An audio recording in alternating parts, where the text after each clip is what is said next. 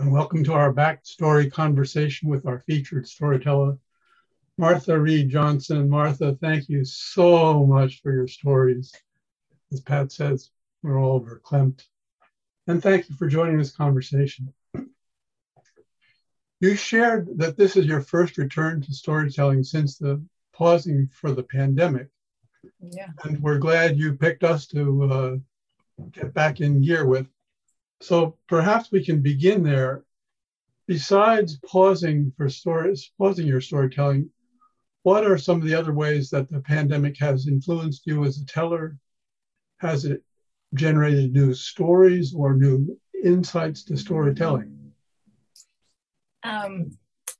Yeah, I have been, I moved back to Massachusetts 5 years ago to keep my mother in the family home. And so then we entered a pandemic where we were pretty much home, Mom and I. And so it's given me a lot of time with my mother to hear some of her stories and some of her life stories. And that has been amazing. And I feel like it's also become kind of a little bit of a responsibility of gathering the stories to tell my siblings that don't even know some of Mom's early childhood stories and her life growing up in the 30s, 40s, 50s, and what her life was like. Hearing her perspective of our family adventure stories has also been fascinating. So that's where I kind of got interested in just how do you mine family stories? How do you turn a conversation away from the daily of this ailment or that ailment or this thing that's happening, to finding what have been the precious moments in people's lives. So asking my mother, what do you remember most about this, or what was your favorite childhood memory, or pulling out old pictures with her, and then she'll tell the story of the people in those photographs, and it gets her retelling her story and thinking about some very happy memories. And sometimes that's a nice place when my mother's really feeling discouraged. Being 89 is hard. Sometimes it's nice to take her back to her childhood, and then to be gathering those stories is nice. Somewhat like our own Amy Antonucci, you do feature dad stories, clearly, which leads me to think that maybe we need to have a theme called Dad Stories, but I digress. You did note to me that your siblings tell stories from slightly different, slightly shifted perspectives. Well, and that makes for a kind of different lens. So tell us a little bit about that and how that influences your storytelling.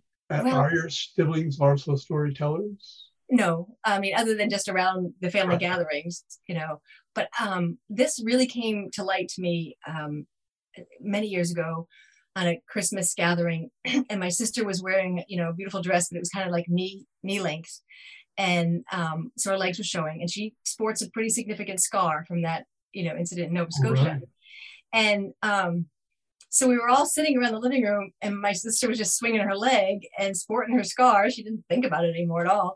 And my brother Chris said, "Oh my God, Beth, I feel so bad that I did that to you."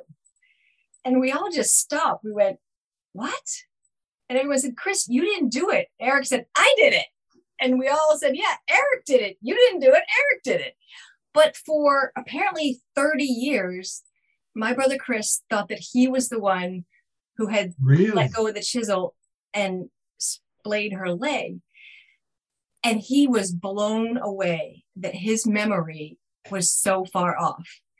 And, I kind of, I've studied trauma a lot. And it kind of, I started thinking, wait a minute, this was a traumatic experience for our family. So we all did, experience it in a different way.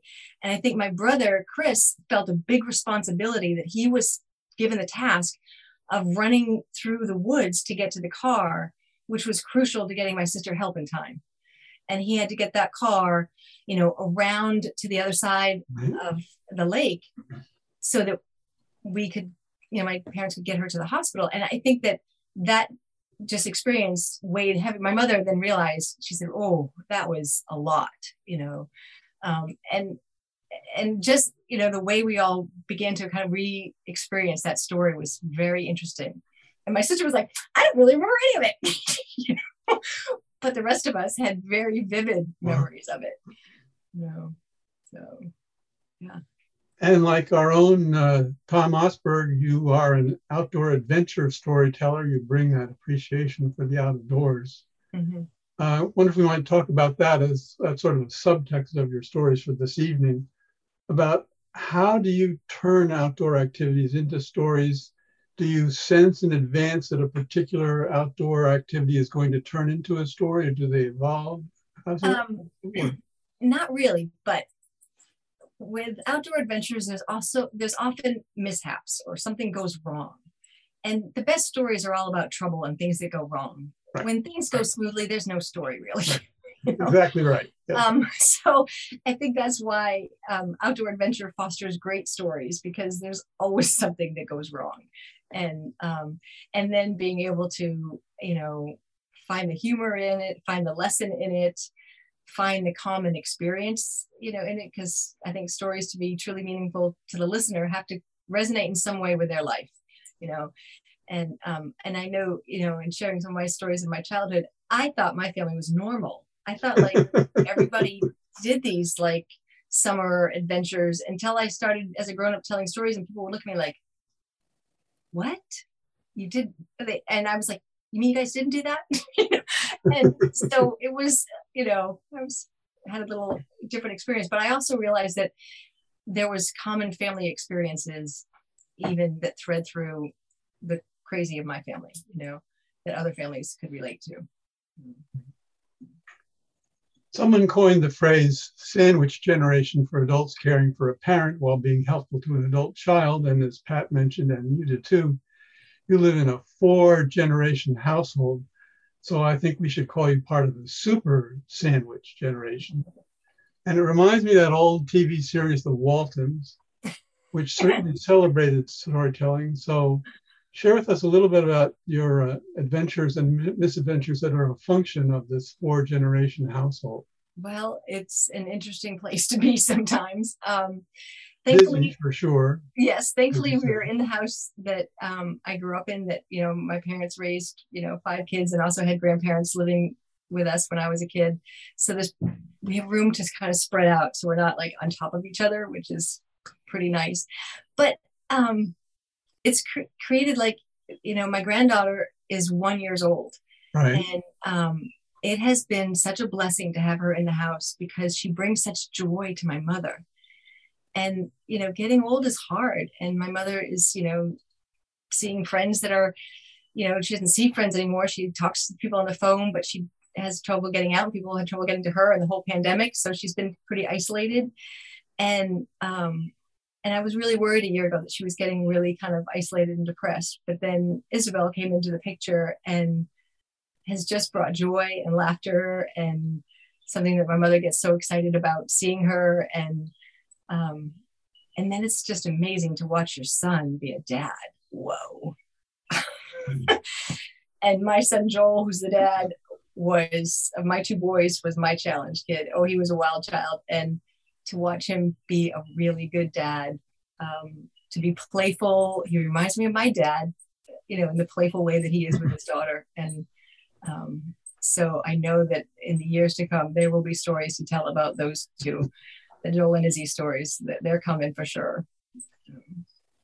One other thing I wanted to chat with you about, you're a counselor for elementary and middle school kids. And as a retired minister, I appreciate the role that stories have played in my own work as in pastoral counseling. And I wonder, do you use storytelling in your counseling work? I do. And I always end up feeling like I've not done it enough. And so it's always like, as I look into the year coming up, that I want to do more. And I want to get kids telling stories. Kids have amazing stories to tell. And it's such a great experience for them. And it's public speaking. It's, in learning how to tell a story. They're actually learning all about story structure and how stories work, which makes them better readers. And empowering. Yeah. It's very empowering. And sometimes the kids who are not the great readers are the best storytellers. They can really grasp the makes a good story. And as soon as they can understand that and tell stories, then they can get a little bit more buy-in to what's on the page too. So as we begin to come to an end, how do you go about crafting a story? Do you have one particular approach? Do you write it out? Do you tell it to into a microphone and record it? What's your approach, or does it vary? I very rarely will write a story down that it's going to be an oral telling. I usually draw them, or I kind of story map them in segments. And for me, writing is a very different process. And the year before my dad died, I created a blog because he wanted me to write some stories. So every week for a year, I wrote a story and had it up on this blog for my dad, really, because I was living in South Carolina and he could read them. But I found that to be so different, to write a story versus to tell a story. So there's, 60 plus stories I wrote for that blog for my dad that I have really yet to tell, because somehow they changed on the page. But when I'm doing a story for performance or for telling, I often start with a picture, like, oh, that family picture, because I have so many of my dad's pictures. And I then piece together memories of it. And I check in with my siblings. Do you remember what was this part? And then I draw it, map it, and then tell it over and over again until I kind of weed out what's got to go, what can keep. And so it's a lot of just retelling. And sometimes I have stories that I tell in different ways in the different settings or a different time. So I have stories that sometimes blend together differently. This piece goes with that piece. And sometimes they're like puzzles that fit together differently in different times. Text and context. Mm-hmm. Well, my last question is always the same question for new or almost new storytellers. What briefly tips would you share? Listen to stories. Find out, listen to lots of stories, and then start telling your own. Just at family gatherings, get your family telling stories so you can hear their perspectives on the same things that you experienced, and it's a fun way to change the dialogue at the table, and to just in that casual conversations, find the stories and listen, and then go to things like True Tales Live and other kind of storytelling events to hear lots of tellers, because everybody has different styles and different ways that they tell stories. And telling the personal narrative stories is one version of storytelling. Then there's people that tell traditional tales, and those are wonderful to hear too. So just listen to lots of different storytellers, story types, and you'll find your own little voice or big voice, whatever. Well, thank you so much. Friends, this brings us to the end of our conversation with Martha Reed Johnson. Martha, again, thank you so much for plunging back into storytelling as our featured teller. Very nice. And thanks for our backstory conversation. And friends, this brings us to the end of our program. Thanks again to our True Tales Live crew. And a reminder, as Amy explained, we are off for July and August. And our next show is September 27th at the usual time. It's an open theme. Be sure to log in. Our workshops do continue on Zoom through the summer. Our next one is next Tuesday, July 5th from 7 to 8:30. Perhaps your July 4th will generate a story in a good way.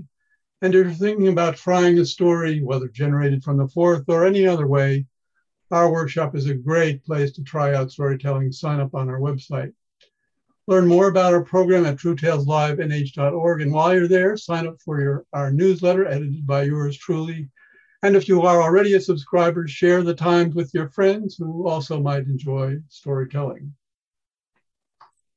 Nigerian poet and novelist Ben Okri writes, "A people are as healthy and confident as the stories they tell themselves. Sick storytellers can make nations sick. Without stories, we would go mad. Life would lose its moorings or orientation. Stories can conquer fear, you know. They can make the heart larger." That's our program for tonight. Thanks to our tellers and our crew and you. My name is David Frainer. Good night.